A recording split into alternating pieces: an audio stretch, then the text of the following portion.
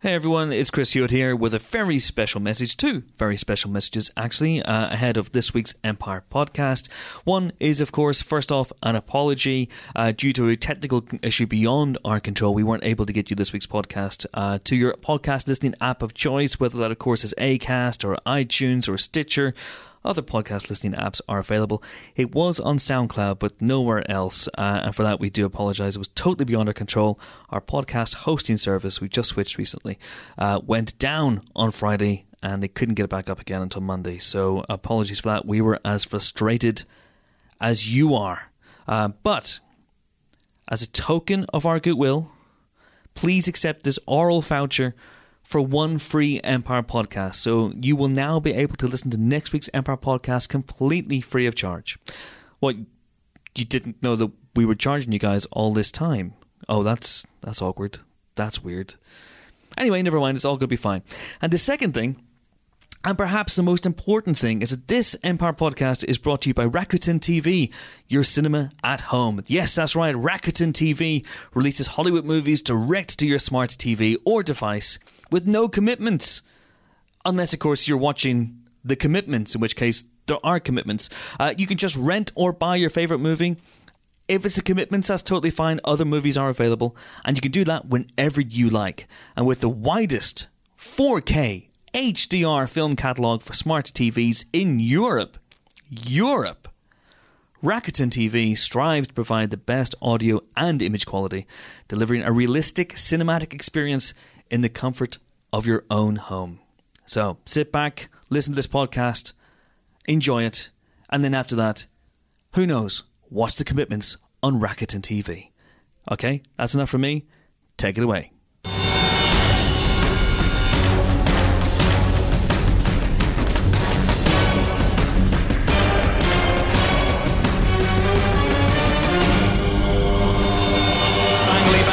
On the Empire podcast this week, we say hello to Ringo Starr. Blimey, what a legend. Oh, no, sorry. Gringo star David Oyelowo. Well, that's still damned impressive. Plus, You Were Never Really Here director Lynne Ramsay was really here to talk about her new film. All that, plus usual news and nonsense on the movie podcast that has finally caught up on sleep post-Oscars and is raring to... Good joke. Solid joke.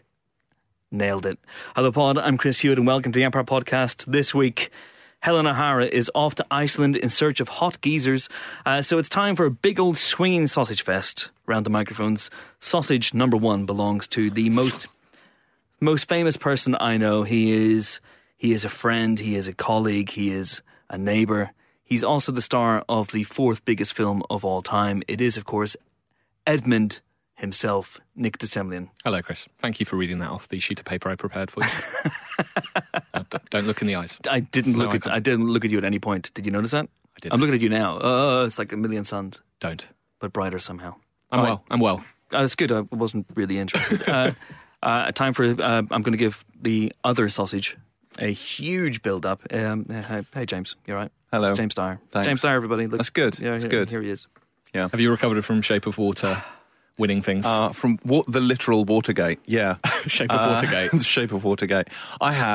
I've calmed. I have. We had to put you in a flotation tank. Yeah. I had a nice long bath for several weeks. I sat in there and... Really? It was only a Monday? Really? Yeah. Did Michael Shannon put you in the bath? He did, yes. He was kind enough to lift me in when I was having difficulties.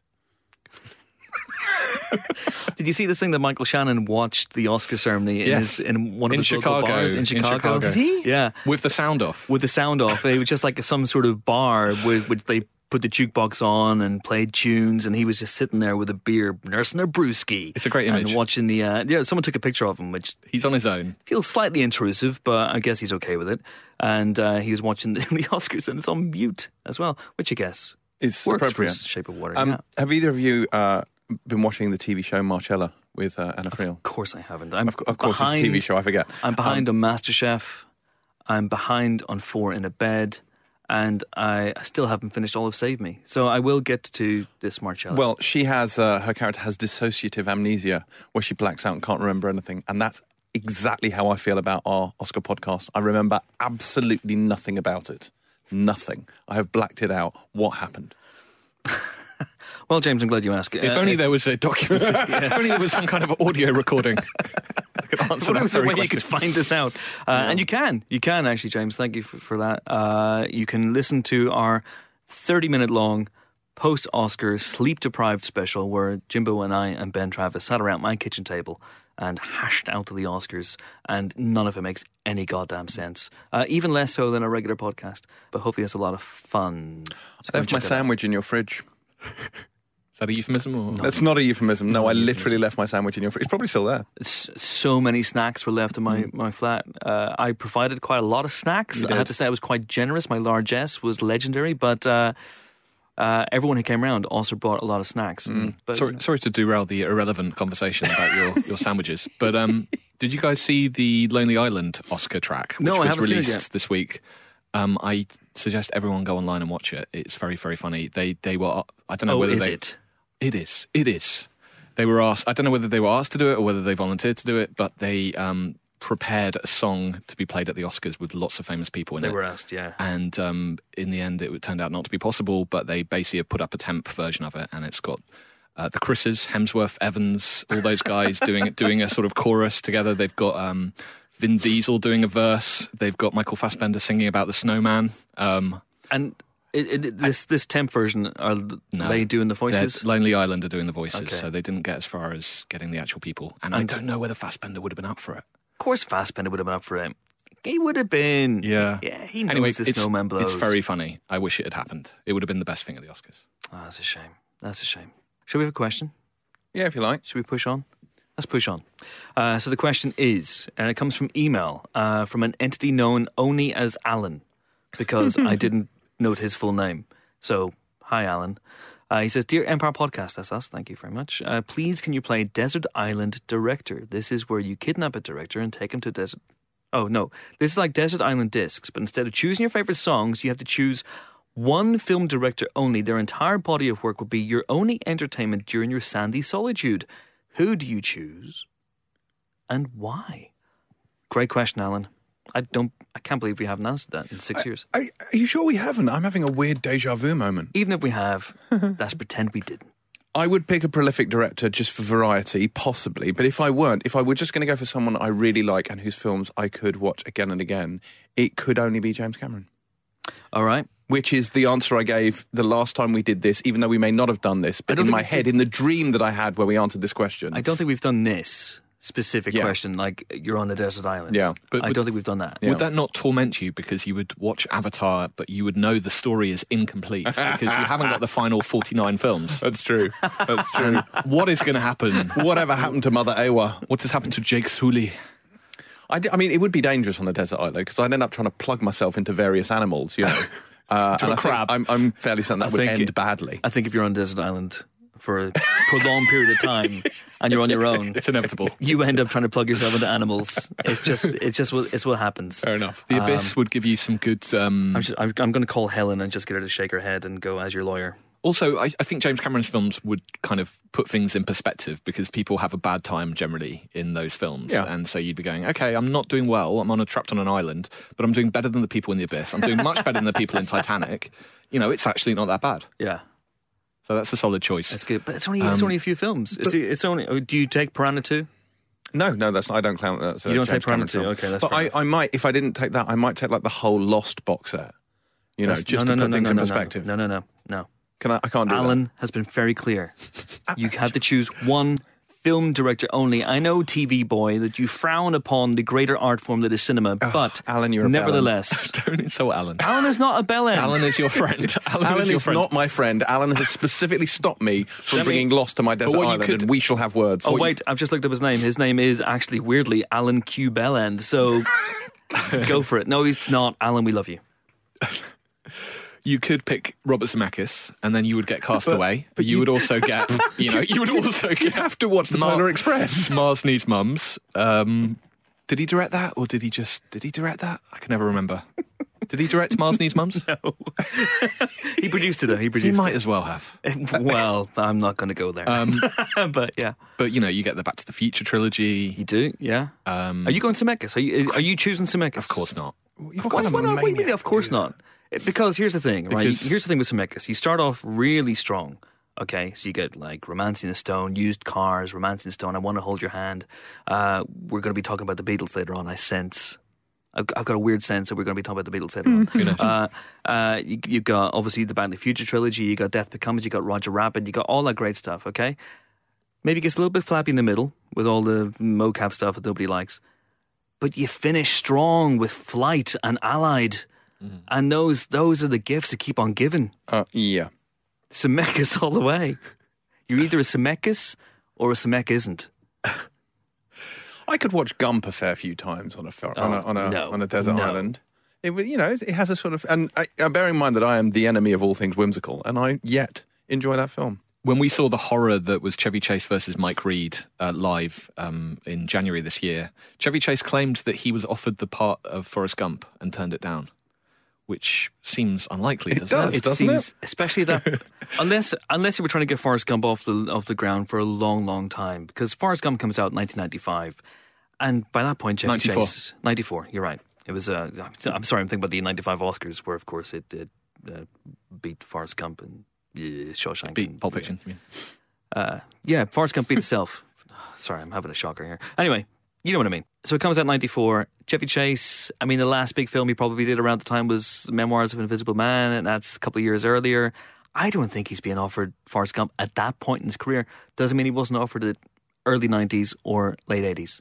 It wouldn't have worked with him. And it might not have been Zemeckis at that point. It might have been just going around with another director. It's so far from his persona as well. I totally don't get it. He's not even Lieutenant Dan.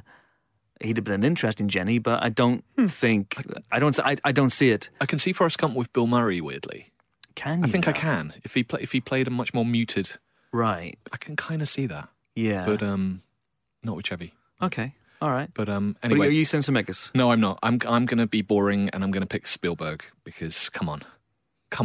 My favourite film ever is Raiders of the Lost Ark, and he's made some other pretty good films as well. That's a very good choice, and of course, loads of films. Here's an idea for you, Nick. You pick a director who's got loads of films, you take the DVD covers, you strap them together, you have yourself a raft, you get off the island. All right. Thought about that? All right.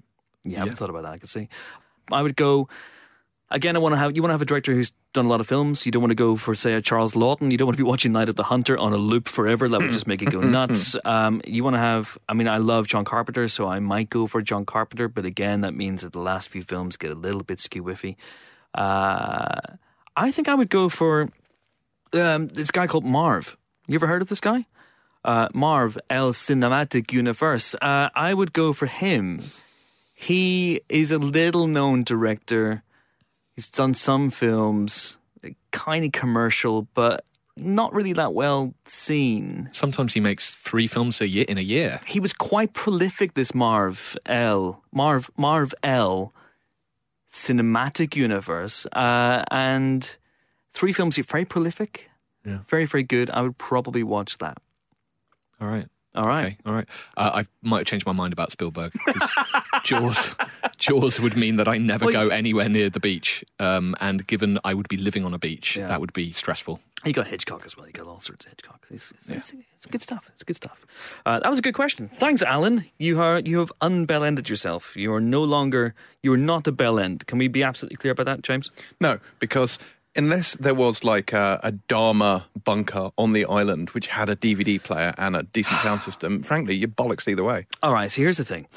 Someone tweeted me the other day going, Helen brought a touch of class to last week's podcast because I didn't host it, and Helen stood in at last minute and hosted it. And I listened to the podcast because I edited the podcast, and I have to say, she did. She brought a touch of restraint and elegance and class to it. And I said to the guy, don't worry, I've got that sorted. And here you are, you festering idiot, calling one of our beloved listeners, Alan, a bell end and doubling down on it. Yeah. This wouldn't have happened if Helen was here. She wouldn't have stood for it. If you want to have your question read out in the Empire Podcast, you can do so via a number of methods. We are, of course, on Twitter, where we're at Empire Magazine. Use the hashtag Empire Podcast. You can Facebook us as well. Not that anyone does, and frankly, we never check it. But Empire Magazine on Facebook. And you can email us as well, podcast@empireonline.com. Right, time now for our first guest. He is a man who's one of Britain's best actors. He brings his sense of gravitas and seriousness to the likes of Selma, The Butler, and more recently The Cloverfield Paradox, and many, many more.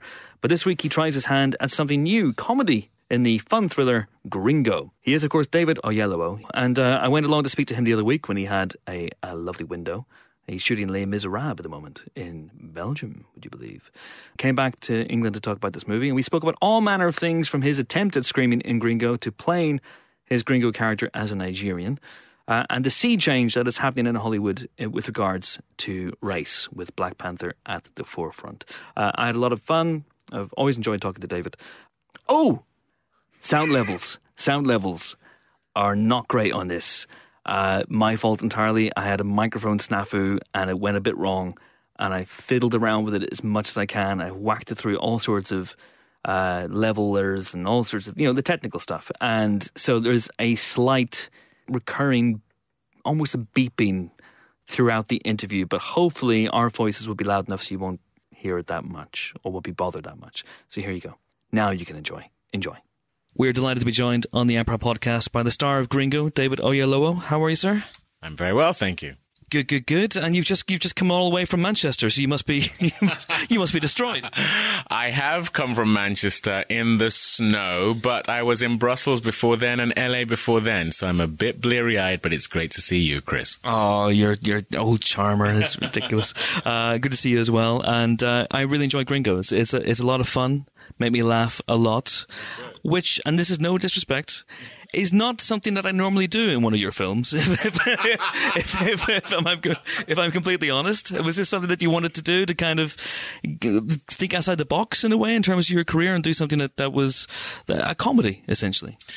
That's 100% correct. I am more known for my dramatic work, and that stuff I love to do. But, I felt it was time to change things up, and I was looking for a comedy. And the truth of the matter is, you read films that are supposedly comedies, and if they're unfunny in the reading, then the chances are they're going to be unfunny on screen. And this is something I found genuinely laugh out loud on the page. It wasn't written for someone like me. The original character was called Harold Salinger, not Harold Shoyinka. But when I sat down with Nash Edgerton, thankfully he embraced the idea of me in this role. And not only that, but with time, I introduced the idea of maybe him being a Nigerian immigrant, and that really kind of opened up the film even further. So yeah, this is definitely the kind of opportunity I'd been looking for a while. So talk me through the script reading process. Do you laugh out loud? Are you a laugher when you read a script? And at what point do you know in this script that, okay, I want to do this? Well, generally speaking, within about 10 pages of reading a script whether this is going to be a waste of your life to continue reading. And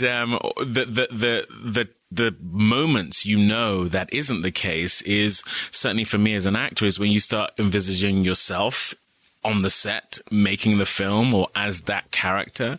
But even beyond that, when you are being genuinely moved or made to laugh, or, any kind of emotional reaction that is visceral and real and unexpected, tends to be a pretty good indication that this is a very well written script. And, the point for me, where I was just locked in to this script in particular, is some of the absurdity of what happens to Harold once he gets to Mexico. I just thought, this feels completely outlandish, and yet somehow what would probably happen if someone were to find themselves under these circumstances. And so I just found it very fresh, very original, and I envisaged myself under these circumstances. Because you don't know where it's going. It's a rare film. I had no idea what was going to happen to your character.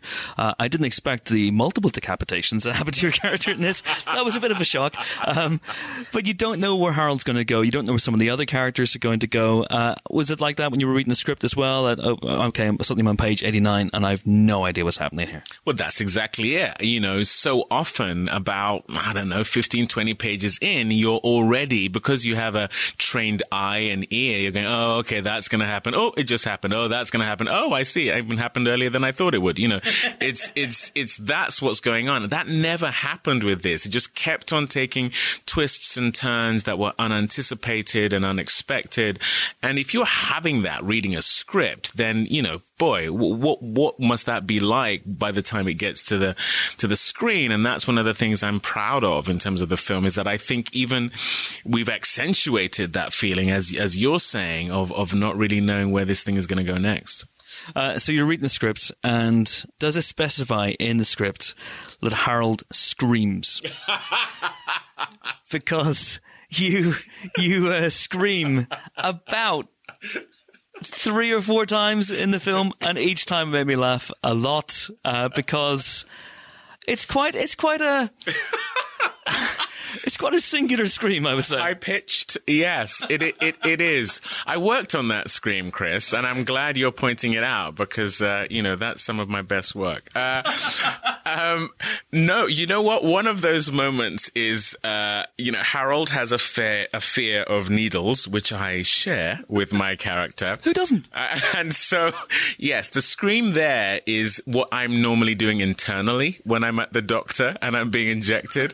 And I just had the cathartic experience of getting to express that now for all ages vocally. But yes, I mean, when you watch the film and you see some of what Harold has to endure, I think you'd scream too if these things happen to you. But it's I mean, the scream, David, it's so, I mean, it's not just a it's not that. I don't want to ruin it for people who haven't seen Gringo, obviously, and I don't want you to replicate it here, because, you know, no, I'm not paying you. To my agent, I'd have to pay you, you know. Yeah. But did you sit at home the night before and practice it? Did you drive your poor wife insane? Like, David, will you stop screaming, for the love of God?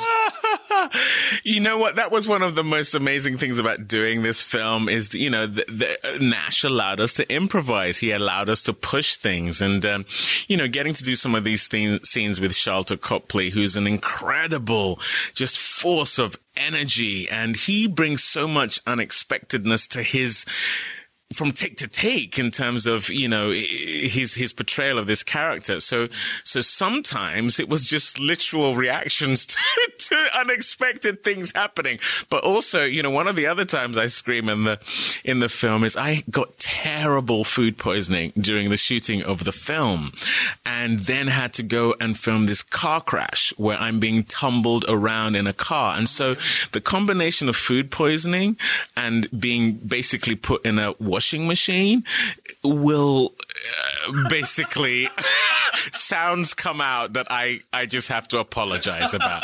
That's all I can say. As long as that's all that comes out, because exactly. I could just imagine your fellow actors going, no, please, no. Yes. Let's not give the people that image now, Chris. Thank you. But as you mentioned, so the script comes your way, and Harold in the movie wasn't Nigerian. Right. Was that because of your own upbringing? Did you want to make him Nigerian as a tribute to your parents in a way, or, you know, because it was an accent that you could do? What was the thinking there? Well, you know, when you see the film, you'll see that one of the attributes of Harold is a degree of naivety, and he trusts people to a fault. And I didn't want that to be misconstrued as a bad quality or just, stupidity. I saw that quality in my parents, them being immigrants to this country, to the UK, and it was simply a byproduct of being a fish out of water. You are having to trust that people will do what they say they'll do because you're outside of your comfort zone. You're also coming to a different country full of hopes and dreams that you hope are going to be met. And more often than not, you get kicked in the teeth. And, that's certainly the case with Harold in this film. And I wanted that to feel grounded and rooted in something real. And so my own experience of both watching my parents go through that, and now myself and my wife having immigrated to the States and had degrees of that ourselves, meant that I could just see that working well for the character. He's such a sweet character. He's such a sweet natured character. It's almost bad to derive enjoyment from what happens to him and watching what happens to him. But But I was also really intrigued to see that you were playing him as a Nigerian, and it just feels to me that we're in a really interesting moment. I don't know whether that's something that would have happened 5 years ago, 10 years ago.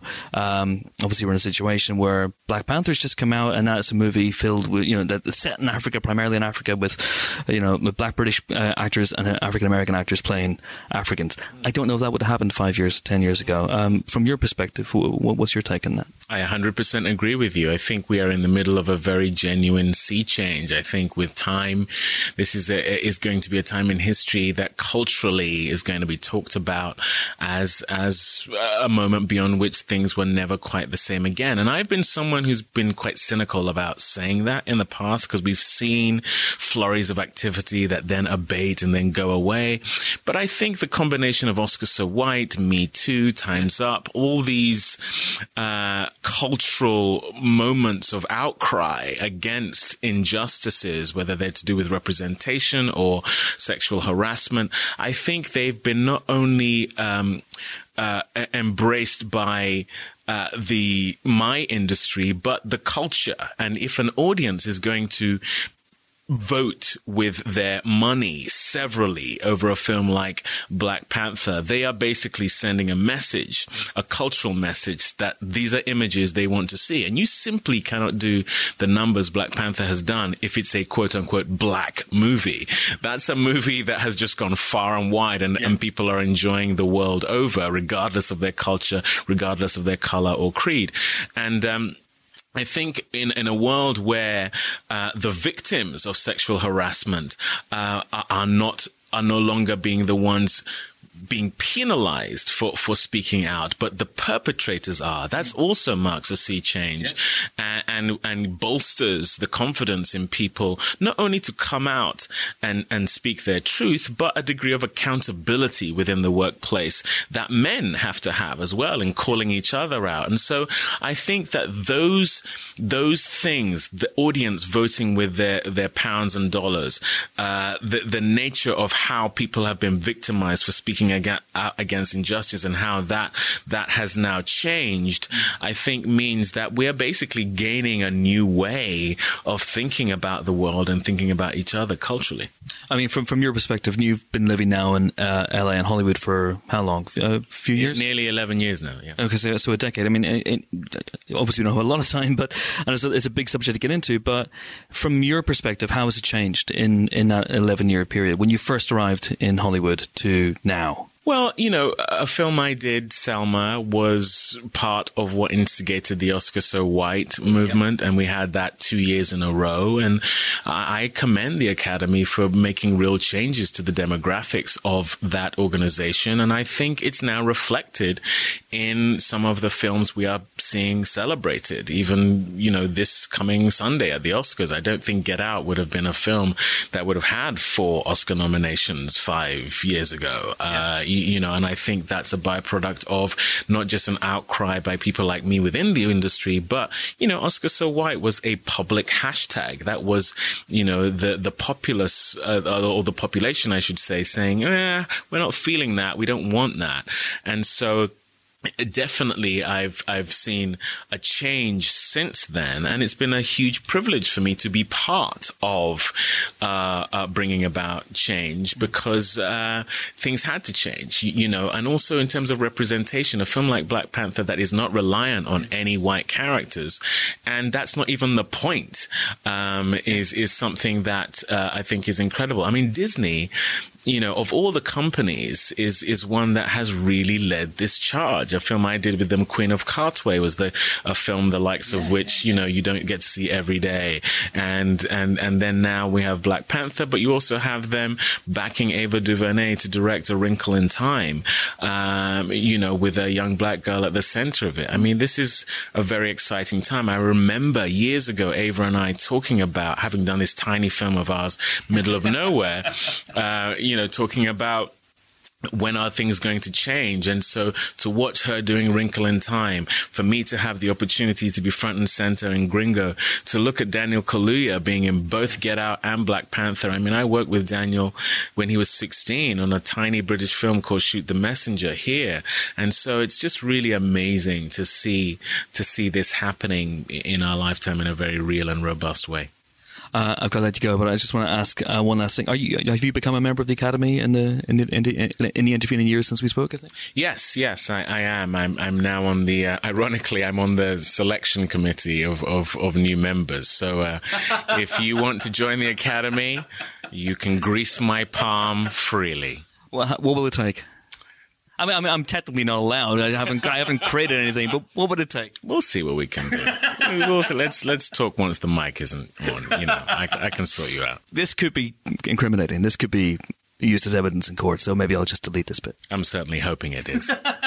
And then the last thing, David, is last year, you were at the Oscars. Yes. A little mix-up happened. Yeah, a little snafu. And there was a photograph taken. And you're in this photograph of people realizing that the snafu is happening. Yeah. What are your memories of that? The thing people don't realize is that it was way more surreal in the room than what you saw at home. This is what I saw. I was sat on the aisle. Jimmy Kimmel was sat next to Matt Damon. He was about to do a bit with Matt Damon that I think was going to be making fun of him. And he had a donut in his hand. He had a sticky donut in his hand that was going to be part of this bit. And I literally, when you see my eyes, that's me realizing something was going wrong. Looking over at Jimmy Kimmel, who is got his mouth wide open, holding a donut in front of Matt Damon's face as he's going, I've got to get back on the stage. And so, the surreality of that moment was just so much more pronounced in the room. Oh, man. Amazing. What a time to be alive. Tell me about it. It is fantastic. David Oyelowo, thank you so much indeed. Thank you. Always a pleasure. Always a pleasure. Thank you, man. Okay, so that was David Oyelowo, and let us now talk about the week's movie news, not the Oscars. That is taken care of in our Oscar special, which you, of course, can hear right now if you download it. So let's start somewhere. Where should we start? Well, because Helen's not here, let's start with Lin-Manuel Miranda, who is going to be in his Dark Materials. Is he now? Yes, the BBC version of which? The BBC version of the film that sunk a studio? Yes, the BBC are doing... I'm reading it as we go because actually I don't know an awful lot about this, but the BBC are doing his Dark Materials. And it's sort of tying into the Lin-Manuelness of it. You've also got X23 is going to be in it as Lyra Bevilacqua. X23? Yeah. She has a name. Daphne Keane. Daphne Keane yes. will be in it as Lyra, which is a pretty nice bit of casting, I would say. Who's Lin-Manuel Miranda going to play? I'm Alexander Hamilton? Okay. Desperately trying to work it out from reading this this story. Who is going to voice the polar bear? Well, maybe it's He wants to ride me. You wish to ride me. My polar bear gets on my back immediately and come down to the North Pole. Actual dialogue. Come down to the North Pole. Go up to the North Pole.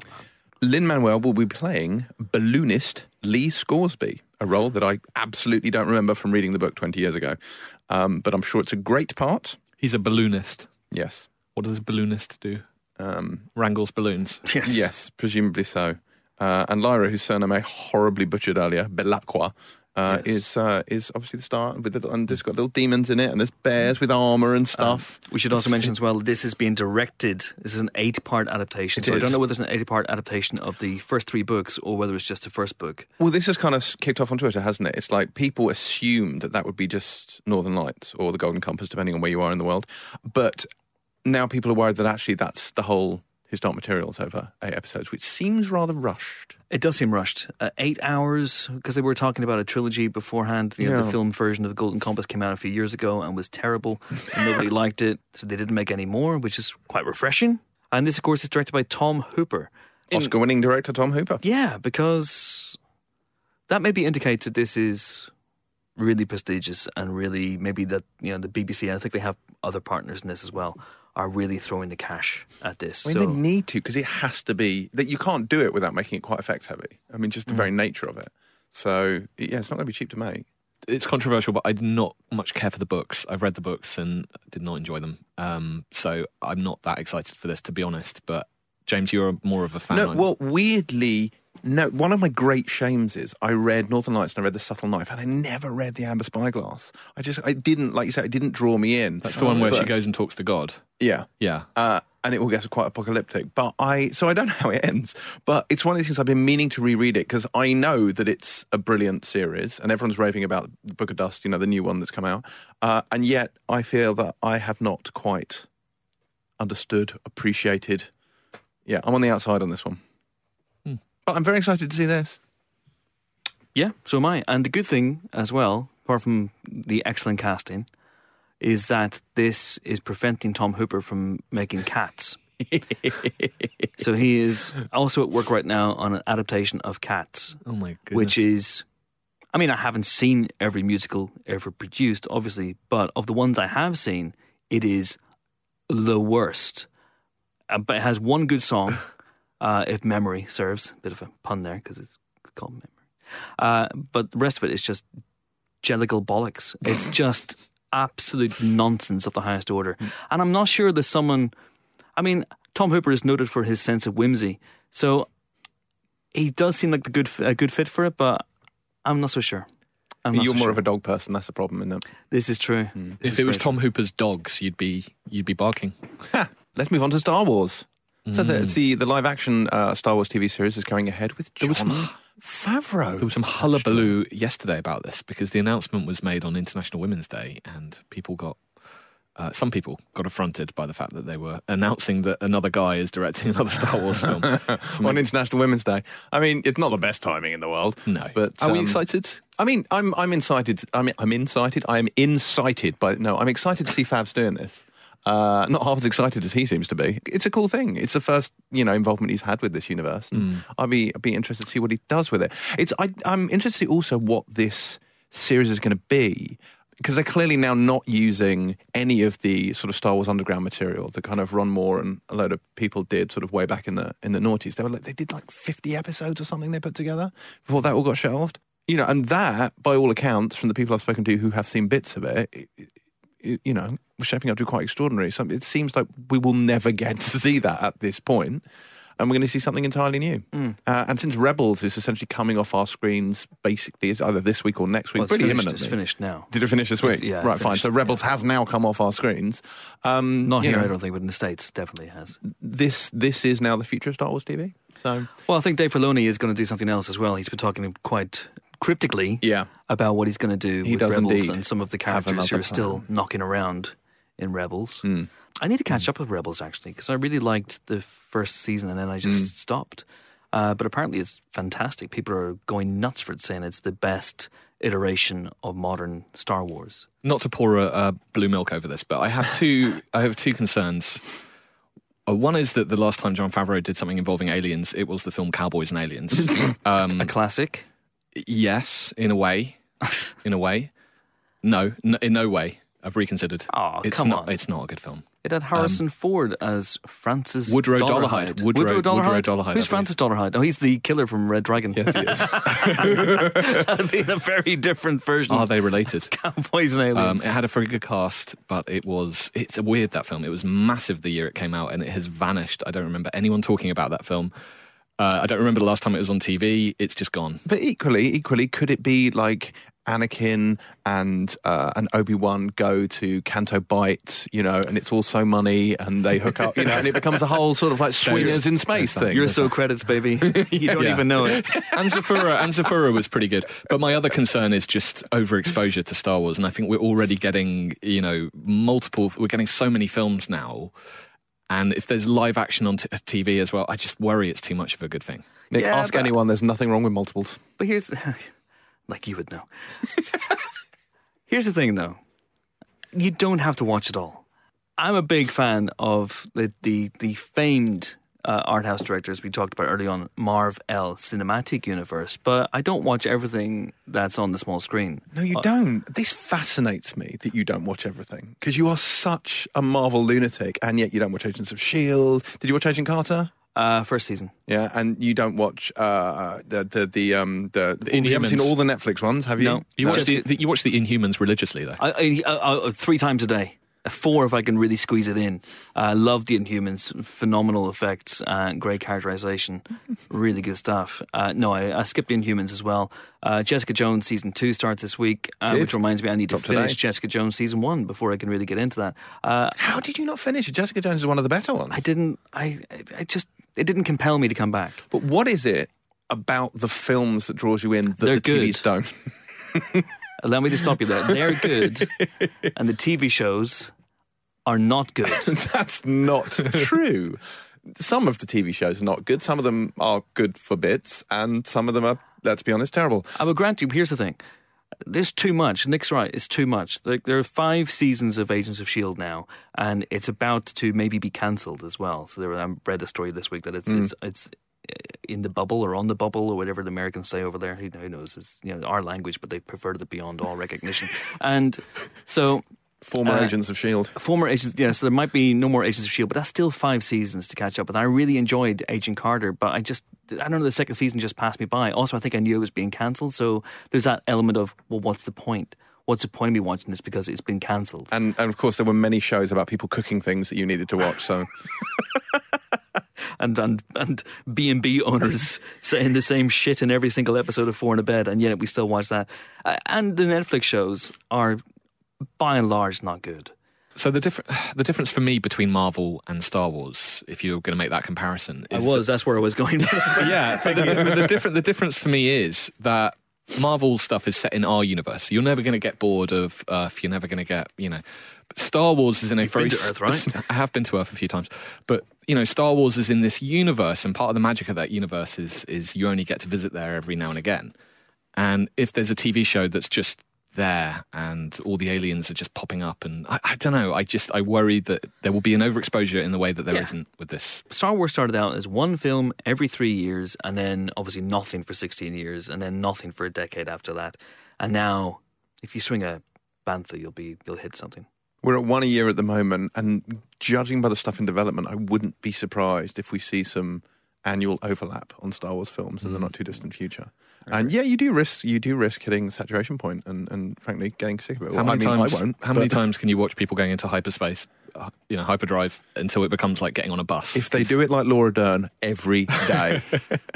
Right, so we talk about something else. I'm sick of talking about Marvel, so let's talk about the fact that Avengers Infinity War has moved its release date. This happened just after we went to pod last week, where Disney suddenly brought forward the release date of Avengers Infinity War by a week. But only because Robert Downey Jr. asked them to, spontaneously. He completely, off the top of his head, out of the blue, because he's a nice guy, he tweeted Marvel Studios on Twitter going, well, naturally, he tweeted them on Facebook going, hey guys, I'd like to see this a bit earlier. Can I bring some friends? And they were like, yeah, of course you can, Bobby. And then they were like, well, how about the whole world? Can I bring the whole world? And they were like, yes. And then they went, Avengers Infinity War, out April 27th, everywhere. And I got really angry because we had a 1 week period where we had that 1 week of happiness, where we were better than everyone else, and we had Avengers Infinity War. Like we had our own time gem. And then it was just plucked from us.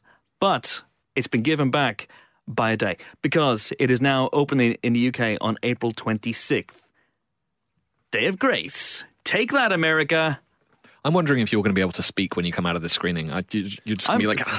Honestly, I do have worries about Infinity War. We'll talk about it as it gets closer, but I worry that it could be too big, it could be too unwieldy to work as a movie. I hope it all comes together and has a cohesive narrative that actually works as a film, rather than every 2 or 3 minutes, oh my god, that character's talking to that other character, which is the danger that it could be. But I'm excited. I'm still excited. I can't wait to see what Thanos does with the stones. Oh god, I knew this was coming. I wasn't fully prepared for it, but go on, do it. Prepare yourself. Do it. Can you imagine what Thanos would do with the stones, James? No, before, can I just lead into this? Can we lead into this and say, oh god, just for our listeners at home, this is what working at Empire this week has been like every day. So this is a small sampling of what it's like for me and Nick to endure having to work with a person such as Chris on a daily basis. Carry on. All right, so we know that in Avengers Infinity War, Thanos he's going after the stones. What would that be like? Yeah, Keith, there's a bloke called Thanos at the door. He wants the stones. Thanos, you can't always get what you want. Yeah. Oh, Thanos. God. I really wish that was the actual plot. I really wish that Thanos is collecting the Rolling Stones. I really wish Can't Chris's find Charlie Watts. Jagger chicken dance translated to audio. Thanos, you can't get no satisfaction. But yeah, so Avengers Infinity War is about Thanos hunting down the members of the Rolling Stones. Honestly, if it was, that would be amazing. That's the credits scene right there. That's the second Sting. We want to form a super band. He has to get Sting as well. Make this film. Please, someone make this film. Please make this film. Oh, my word. What else have we got news-wise? David Chase. David Chase is doing a Sopranos prequel movie. Yeah. This is something that I didn't see coming, which is odd because he's been banging on about it since he finished the series. He's had this idea for a while, but so it's going to be called The Many Saints of Newark, and it takes place in the 60s when African Americans and Italians, the tensions between them reached boiling point and lots of violence broke out. I don't have a lot of detail on this, but given the timeline, we can certainly expect, I would have thought, to be seeing some familiar faces in this. And by familiar, I mean presumably different actors, but some familiar faces from the show. Like, could Paulie Walnuts be there? Could Tony's father be there? Could Uncle June be there? Even a young Tony on a trike. I've got worries about this. I do have worries about this. Even if this is not specifically about Tony, which I'm told it's not going to be. No, it almost certainly isn't. Which is good. Those characters and those actors are so perfect. How are you going to find someone else to play Paulie Walnuts? I mean, come on. I mean, he probably won't. I just wish he would. I'm sure you're right, but why link it to The Sopranos at all? Or why not make it something else? And if you want to have some links, fine, but coming out there and saying it's The Sopranos prequel terrifies me because there are very few good prequels. Yeah. There are very few. I think that's fair. You have that prequel pitfall, don't you, of we know the characters are going to be still around, but then The Sopranos is on, so... Mm-hmm. We know they're going to survive. So where's the tension come from? I don't know. It's David Chase. You've got to trust him to an extent. Not directing it, though. Not directing it. Yeah, I thought he would direct that. And it's a movie, isn't it? Not a TV show. It's a movie. It's a movie. It is a movie. So that's like Tony Soprano. That's okay. So when does that show start? Well, in 99. So it starts 99. Let's go back to the 60s. Let's say he's 40-odd. It's in the 60s. That means he's going to be about 6 or 7 at best. So, I mean, look, he's not going to kill a lot of people, but don't underestimate him. John Williams. Where? I can't believe I got that laugh. Oh, God. No, John Williams is 9 and out for Star Wars, apparently. He is hanging up his baton. Well, not. He's hanging up his lightsaber-shaped baton. He's not going to be doing any more Star Wars scoring after Episode 9, apparently. This is, as he has said, he's done with Episode 9. That will be the last. Well, this is intriguing. Oh God, I should stop saying intriguing. Sorry, but this is me because I've said this in the podcast before. I wonder if they're wrapping up the Skywalker saga with Episode 9, and this is why we have all these different things going on, and they're just going to spiral off into new territories and new trilogies and all sorts. And so it would make sense because anyone else but John Williams scoring a core mothership Star Wars film would feel wrong to me. Yeah, I mean, but I don't know. My biggest issue with the Clone Wars, the film, the Clone Wars when it came out, was that it had no Johnny Williams in it. As is well documented, my issues with guitar. My issues with Giacchino's Rogue One score are many and varied, and it bothers me that Star Wars is so quintessentially John Williams. It makes me uncomfortable. But then the man is 157 years old, so you got to come a little bit slack. But also, we're getting to the point now where there are going to be so many different Star Wars movies. As we talked about, there's at least 5 coming out in August alone. That there will be different people scoring stuff. It's just the nature of the beast. Mackenzie Davis to star in Terminator Reboot.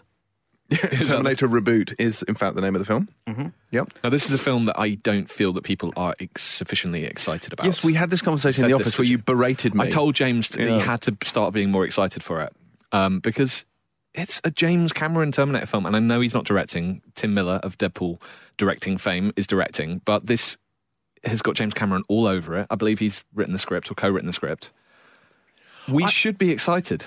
I can't imagine he had an awful lot of time to get involved in that script when he's doing 38 separate Avatar movies.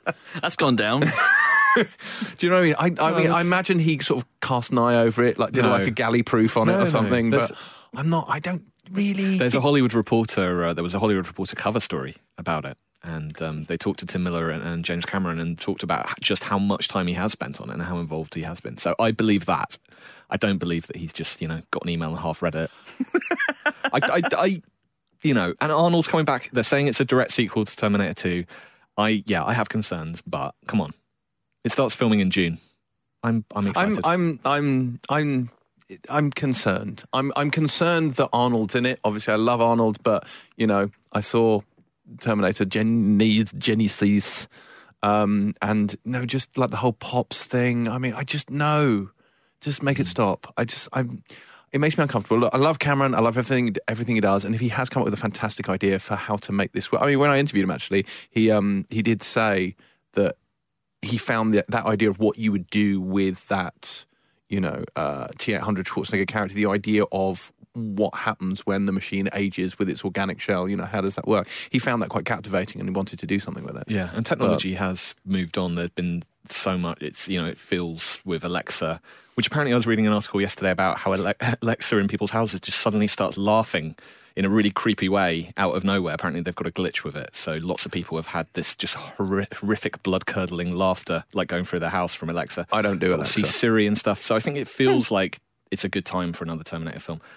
What other things have happened? Have other things happened? Other things must have happened. Other things have happened, James. We should absolutely extend our best wishes for a speedy recovery.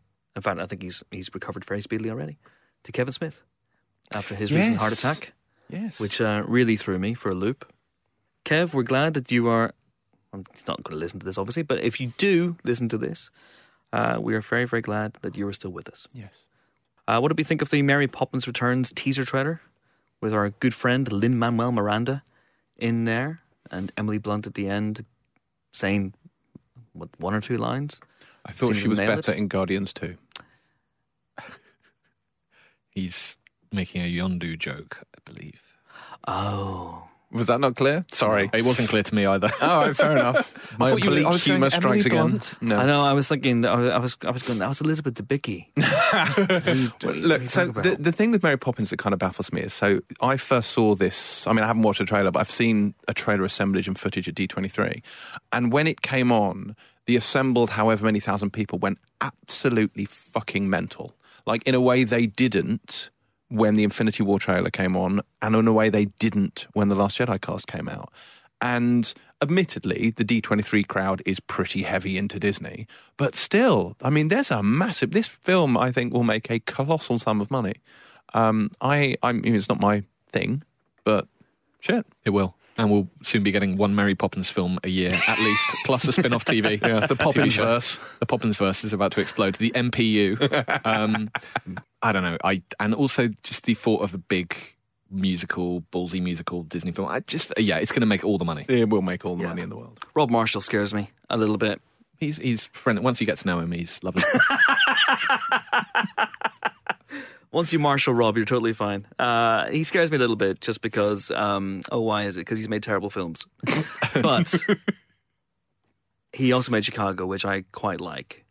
Another thing it has to live up to are the amazing songs of the first one, which has belter after belter. If you thought the Greatest Showman soundtrack has belter after belter, you ain't heard nothing yet, because it's got all sorts of stuff going on there. It's got Supercalifragilisticexpialidocious. It's got Let's Go Fly Kite. It's got that Chim Chim Chiroo and other songs about made up words. Oh, it's a jolly holiday with Mary. He's got that one. It's good.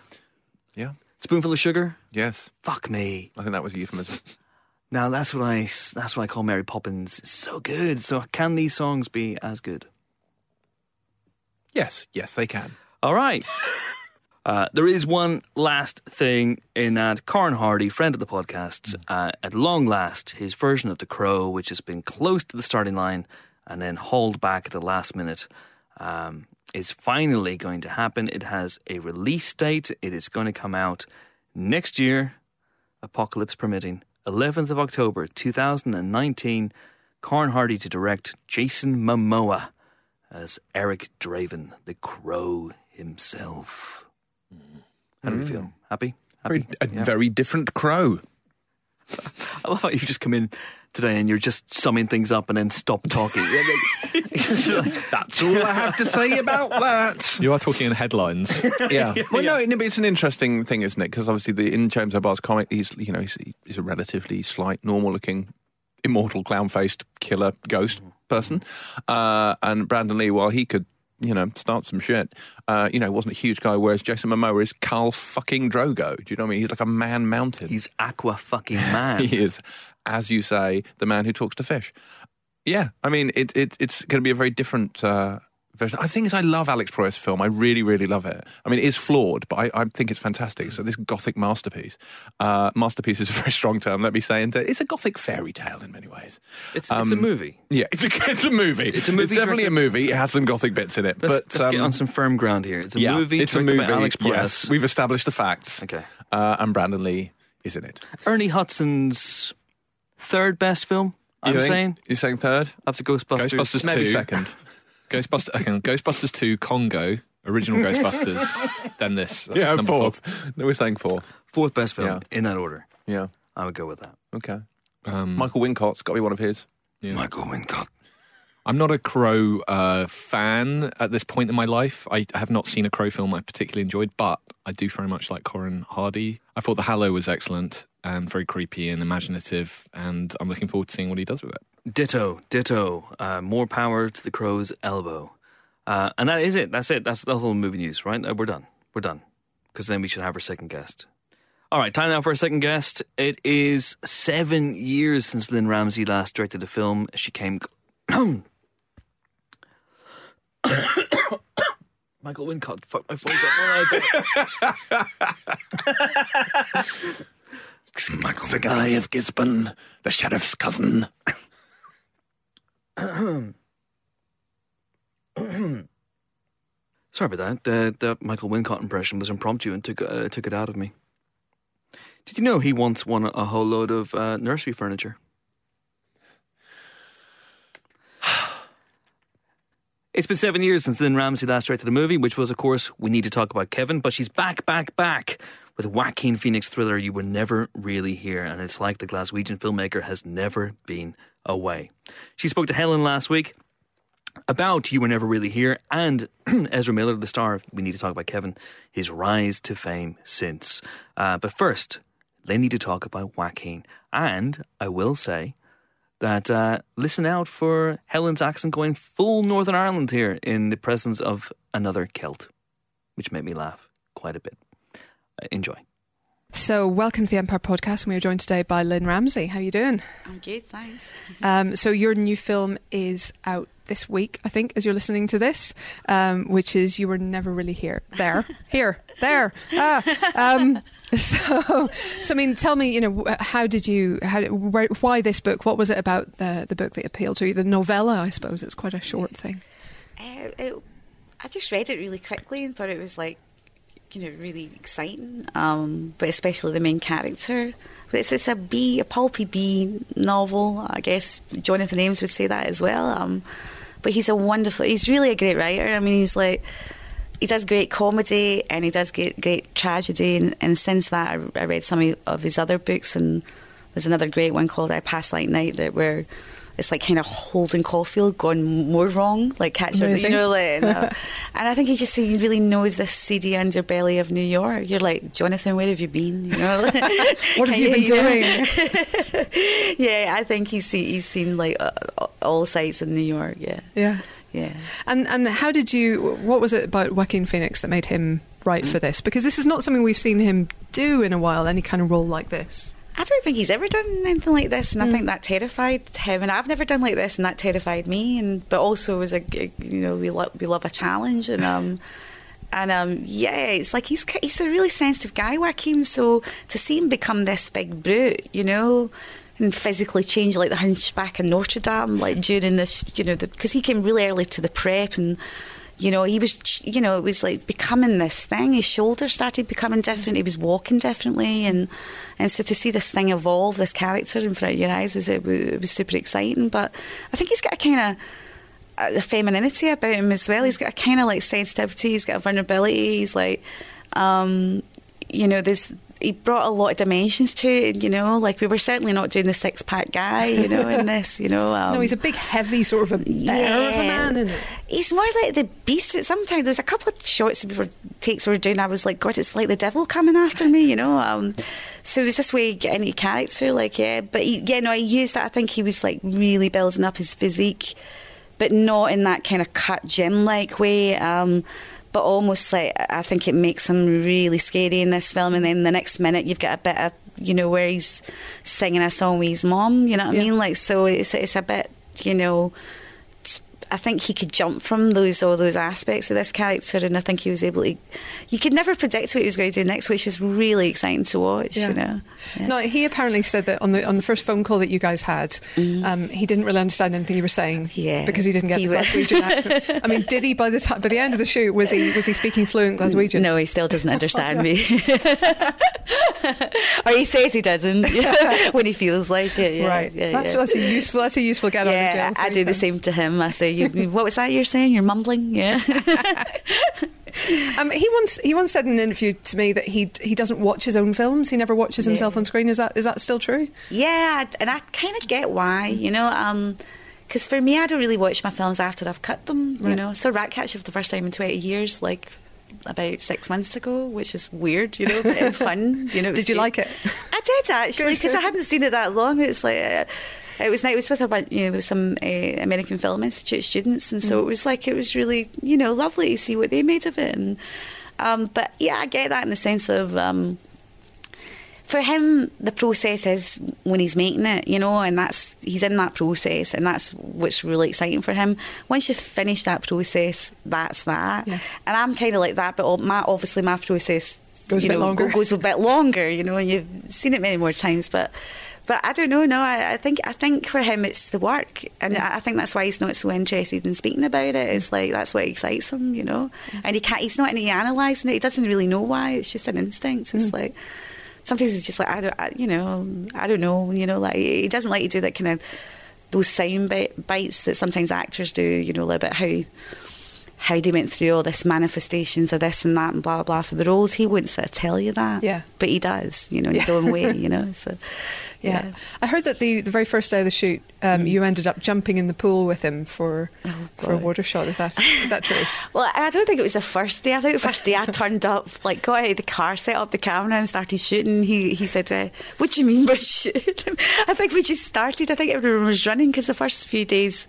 The first day especially, you try and make it a little bit lighter for people to get into their jam or whatever. And I don't know, we kind of started as we went on. I mean, I kind of literally set up the camera and started shooting, you know. And everyone was running, going, no way, you know, are we shooting? And I think that just like kind of set the energy for the shoot, because I knew we'd so little time.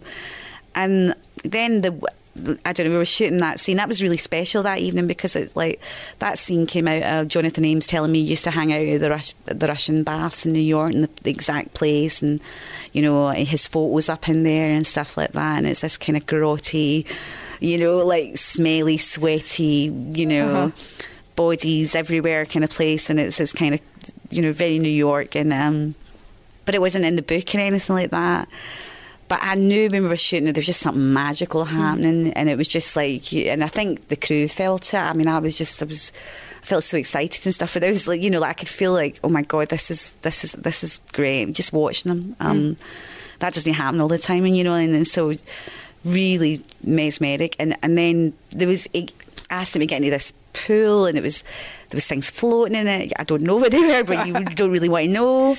It was the end of the night, you know, kind of thing. There was some dodgy characters still hanging about, but I could see it was like really torturous, and I was like, oh my God, what is that like? And I think it was boiling hot as well. The whole shoot was boiling hot, which you know was just crazy. It was like it was electricity. We touched people, and you were like, you know, and it was like strange, you know, kind of oppressive heat that kind of I think was well.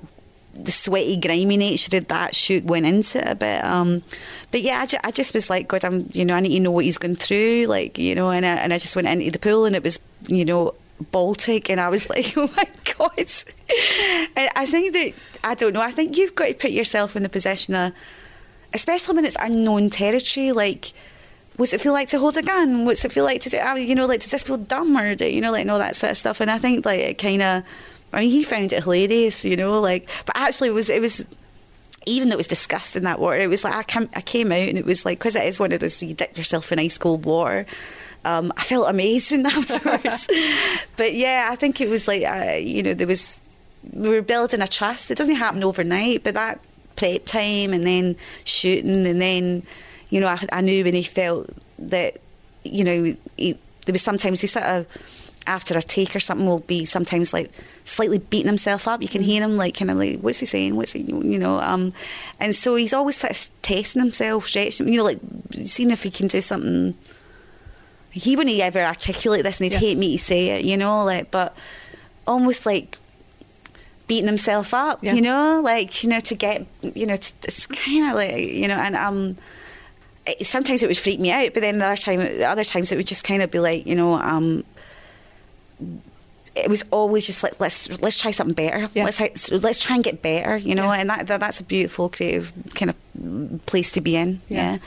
That's amazing. I mean, he's a very different, I don't know if action hero is the term, but he's a very different one of those than we've seen before. Action man, I don't even know if that's the right word. No, he's a schlubby, middle-aged, spread, like, kind of totally, like, on the edges of insanity. I don't know what he is. He's like, I don't think this film, when you see a synopsis of this film, I think it does it a disservice. Yeah.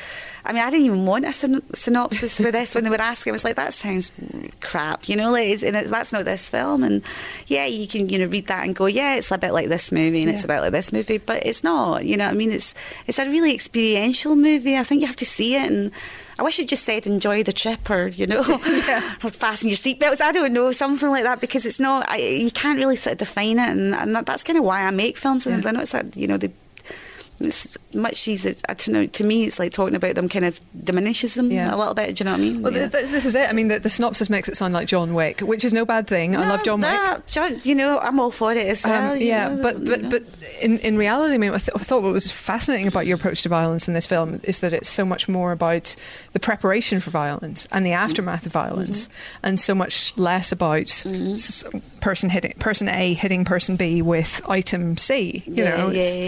It's a different kind of way of looking at it.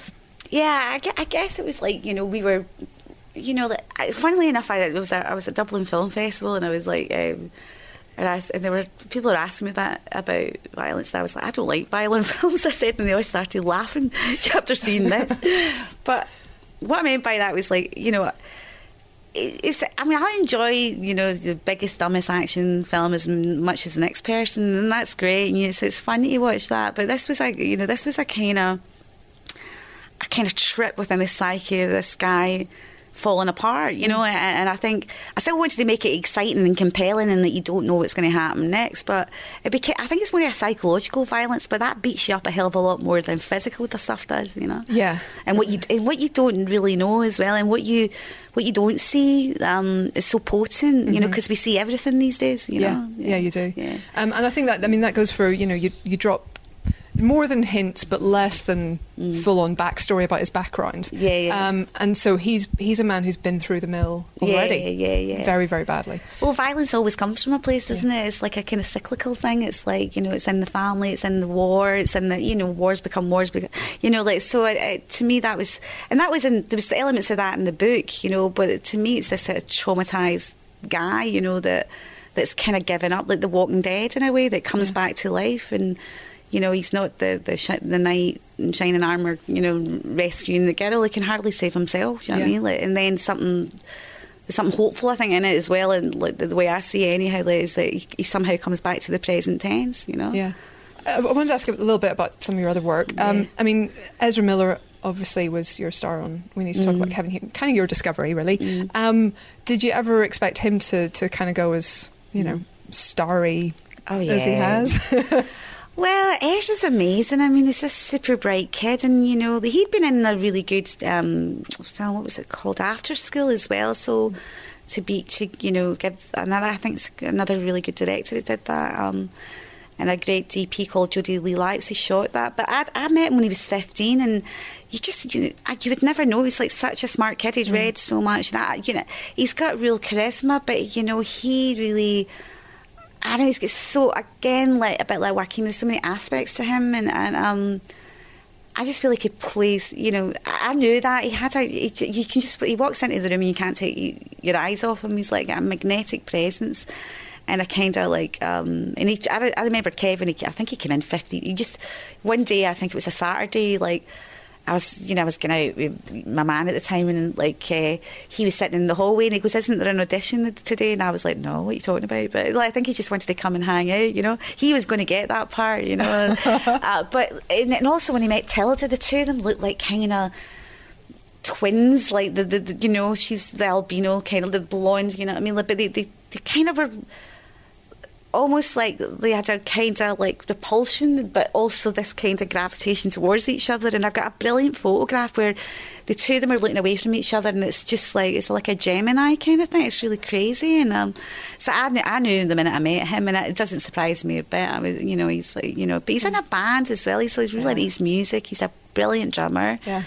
He started in opera. I mean, he's just this immensely talented kid with really cool parents. Like, his mum is amazing. Like, I think one of the first films he did, she cooked all the dinner, the meals for the crew, and just like a really sort of grounded kid. So he's not like the singing dance, you know. Like, he was. I think that is like, you know, sometimes you go to audition play. You know, there's a few I went to where the mums and dads are kind of like coaching the kids and stuff. You could make a documentary in those places. I mean, he just like, I think he was he knew what he wanted to do, and like, no, I mean, I'd love to make something else with Ezra. We speak in the email, and like, you know, let's do something. You know, he's like, when are we going to take over the world? You know, so, but no, he's just super smart. But he's got more things in his life than just acting as well. Yeah.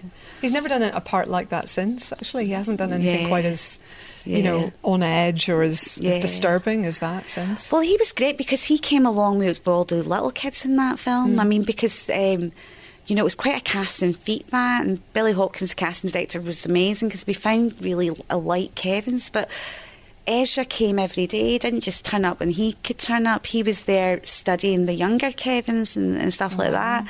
And also he helped me a lot because, like, the little kid was called Rocky Dewar. He was only 3 or something, or 4, the very, very first Kevin.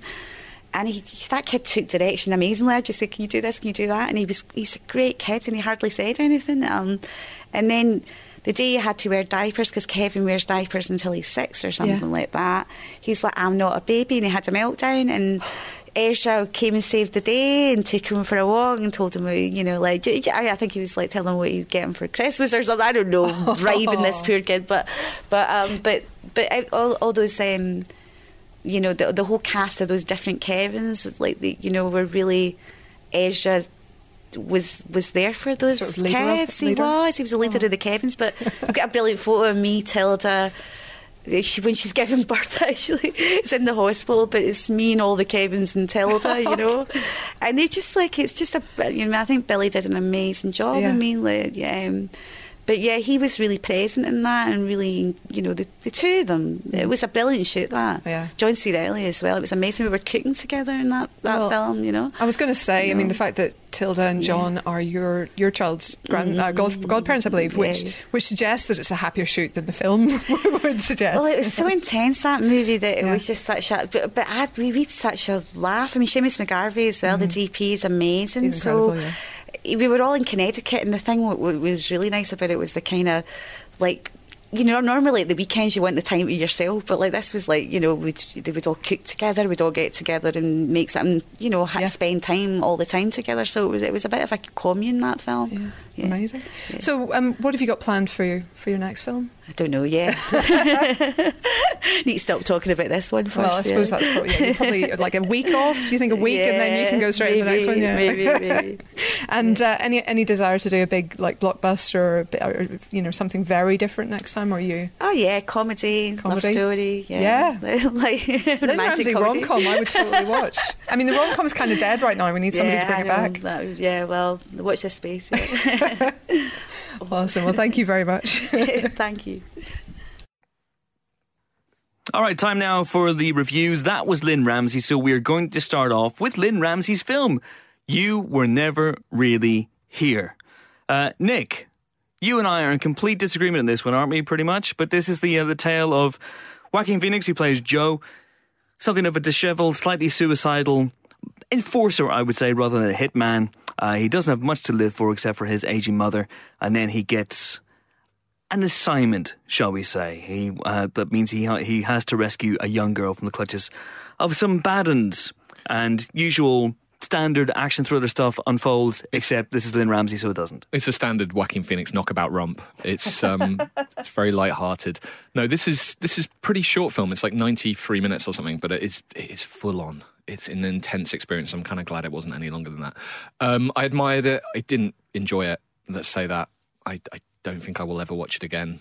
It's well directed, yeah, and brilliant performance. I just didn't. I felt like I'd seen this kind of film many times before. I think you've seen the basic plot many times before. It has overtones of Taken. It has overtones of John Wick. Standard one-man enforcer going after a bunch of bad guys. Even, you could even trace that back all the way to Arnold Schwarzenegger, or you could go even further back to the likes of Lee Marvin movies. Taxi Driver. It has Point Blank, but it has heavy overtones of Taxi Driver. I mean, heavy overtones of Taxi Driver. But for me, this feels like Taken or John Wick if it were a horror film. And this movie really deeply unnerved me and deeply unsettled me. It is shot in a really elliptical way by Lynne Ramsay, shot and edited with really discordant rhythms. It has this great Johnny Greenwood score that is one Tom York away from being the next Radiohead album for me. Oh God! It has the beep beep beep boop boop boop boop. It's not quite the Joaquin Phoenix. Save the children, Joaquin Phoenix, big beard, man nipples. Welcome back to the podcast booth, Tom York. He just popped in. He's gone again. That's the thing about Tom York. You can't pin him down. Even now, he's scuttling around the room. Tom, come on, Tom. Be gone, Tom York. Back in your corner, Tom York. And but I thought this film was terrific. I saw this on 2 hours sleep post Oscars blowout, and it should have freaked me out, but it didn't. But I haven't been able to stop thinking about it since. Really, I think it's absolutely terrific.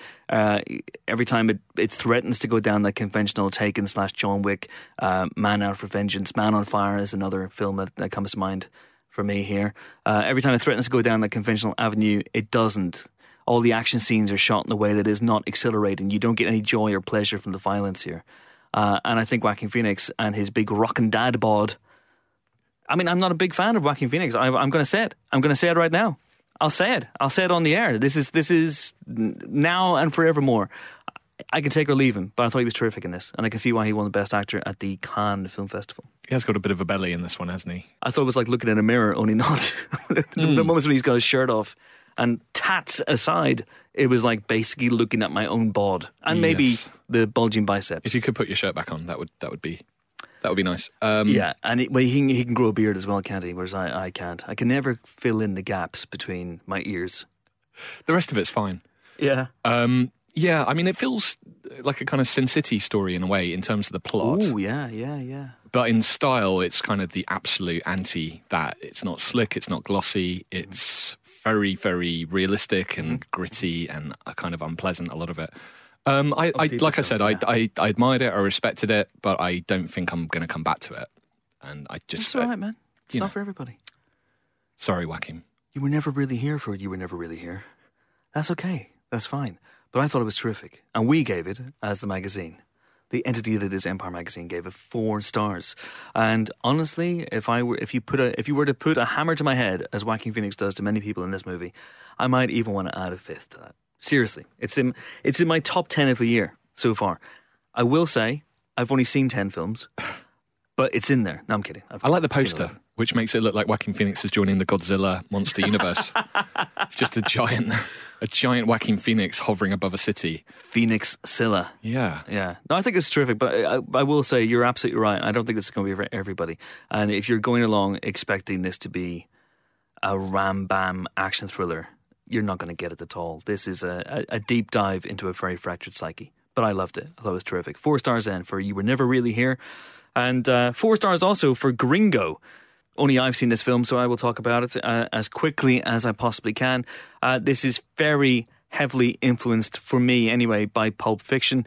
It's been a long, long time since we had a Tarantino homage. When Pulp Fiction came out, when Reservoir Dogs and Pulp Fiction came out back in the mid-90s, you couldn't move for Tarantino knockoffs, rip-offs, homages, and loving doffs of the cap. It's been a while, though, since we've had one of those great ensemble movies where a bunch of people get involved in crime, and there's a lot of pop culture references. There's a Mexican drug lord in this movie who talks about the Beatles. He says, Nick, that Sgt. Pepper is the best Beatles album. Mm. Where do you stand in that? I'm an Abbey Road man. I'm an Abbey Road man. Firmly. Yeah. No, I don't know. It's too psychedelic, man. It's the medley, right? The medley? Yeah. The end, the drum solo. Yeah. All of it. Golden Slumbers. God, so good. So good. The medley's fantastic. I mean, there's a couple of tracks on Abbey Road. Honestly, I could take or leave. Oh, Darling, that sort of 50s pastiche that McCartney does. Mm-hmm. I could take or leave that. Mm-hmm. But at the same time, it has probably Harrison's 2 best songs. It has Something, the greatest love song of the 20th century, and Here Comes the Sun, which is amazing. It has Come Together. It's got Maxwell's Silver Hammer, which is deeply upsetting. That's kind of the You're Not Here...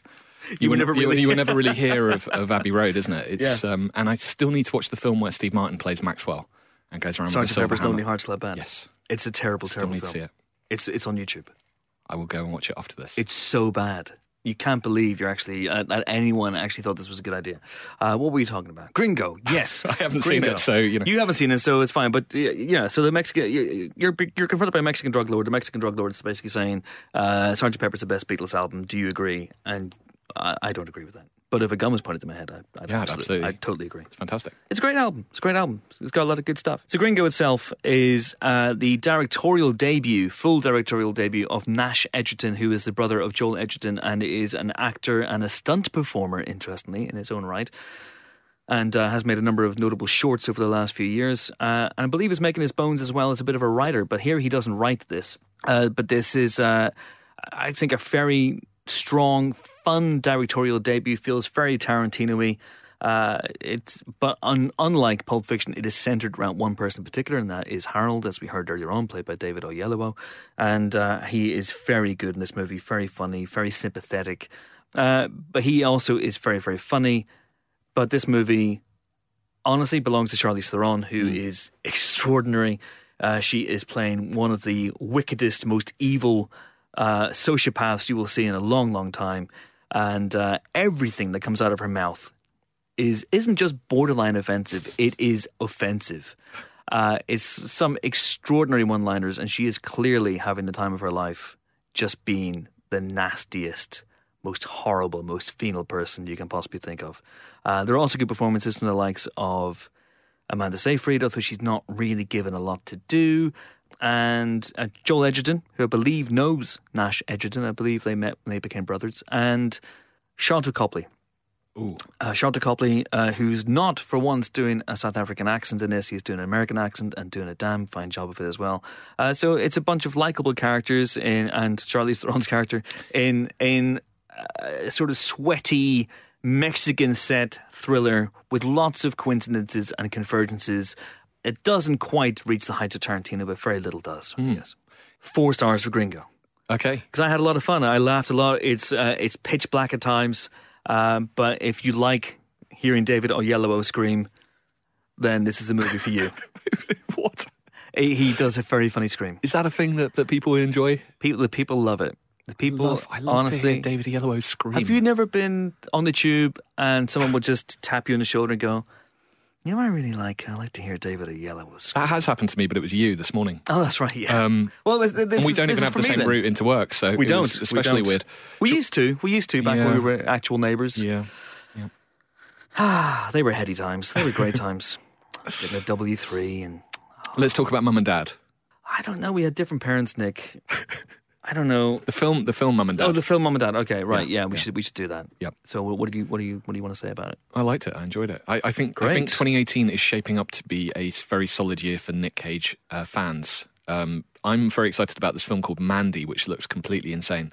Where it's got a green imp-like character named the Cheddar Goblin, co-starring with Nicolas Cage.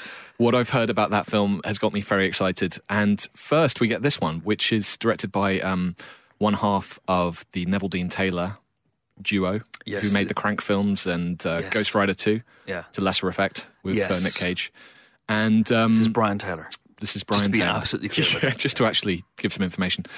It's kind of chaotic. It's not a great film, but there's a lot of fun to be had here if you enjoy watching Nicolas Cage going absolutely bonkers and crazy and threatening people with DIY tools. Yeah, so the basic plot of the film is that Nick Cage and Selma Blair, who is also very, very good in this film, are doting parents of a teenage girl and a younger boy, and then a virus is unleashed upon, as far as we can tell, the whole world, but it might not be, that turns parents into homicidal maniacs who want to kill, and this is the important bit, only want to kill their own offspring.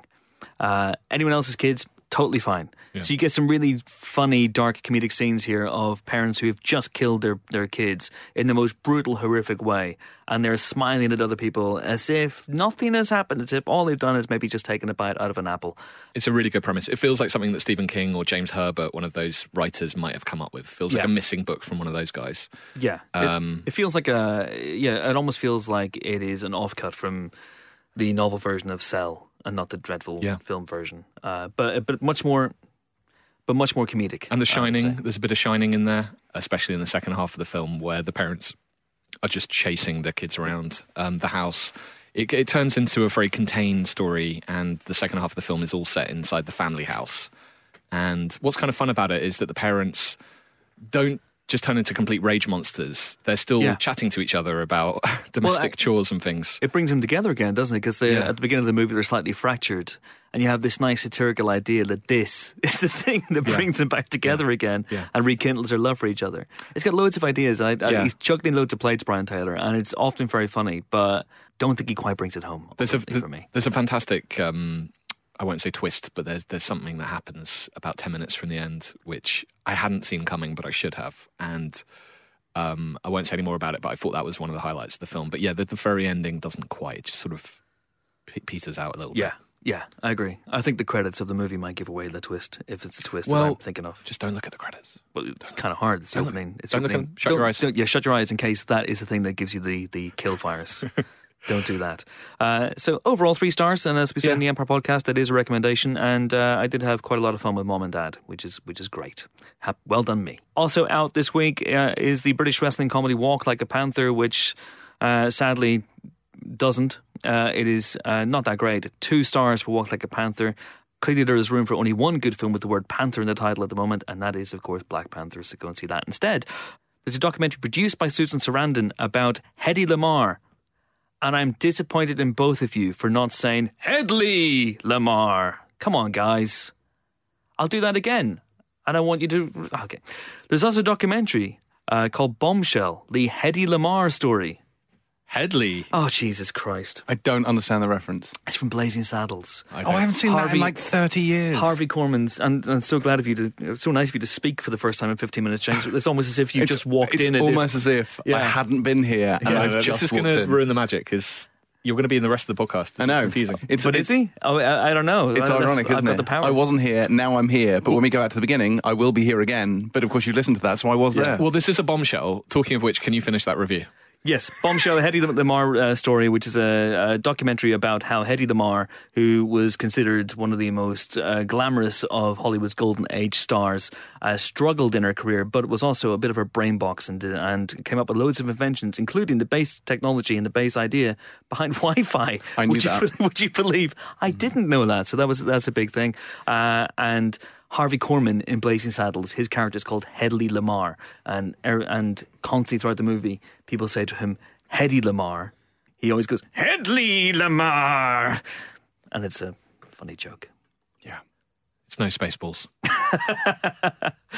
3 stars then for Bombshell, the Hedy Lamarr story. And that is it for this week's Empire podcast. Join us next week for more film-related fun, where we'll be joined by a double whammy of double whammies as director Garth Davis and star Rooney Mara talk Mary Magdalene. And I get very silly indeed with Armie Hammer and Timothée Chalamet. Until then, it is goodbye from Nick. Goodbye. And it's goodbye / hello from James. Hello and goodbye. And hello again, because we're now going to do the beginning. You were never really here. I was never really here. You were actually never here, but you were never really here.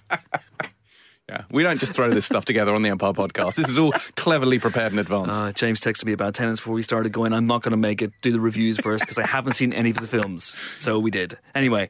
And it's like Pulp Fiction, isn't it? It is. It is. This is our Pulp Fiction. We've put the structure together very carefully. Bring out the gimp. It's goodbye from me. I'm off to get some sleep after the Oscars, but I will leave you with the haunting strains of the song that was rejected by Luca Guadagnino for Call Me By Your Name's end credit sequence. And this is an unknown artist with the title track, Call Me By Your Name. Oh, God. Thanks for listening. See you next time. Bye. Call me by your name. Call me by your name. Oh, yeah. Christmas number one. Christmas number one. An intervention is the terrifying part is that is such an earworm. I have had it in my head all week since you first did it. Just saying to Chris, I went to sleep last night with that in my head and woke up and it was still going around my head. It's horrific. Call me by your name. Call me. I tell you, Christmas number one. Earworm. It's happening. Thanks for listening. Bye.